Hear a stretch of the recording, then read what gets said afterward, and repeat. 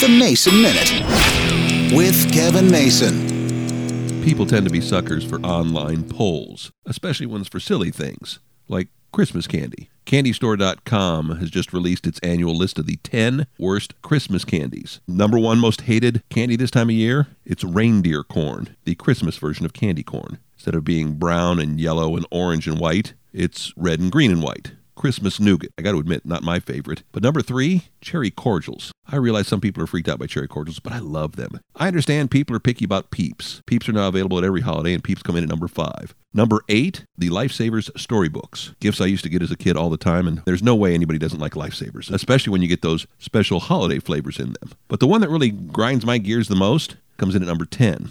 That's peppermint bark.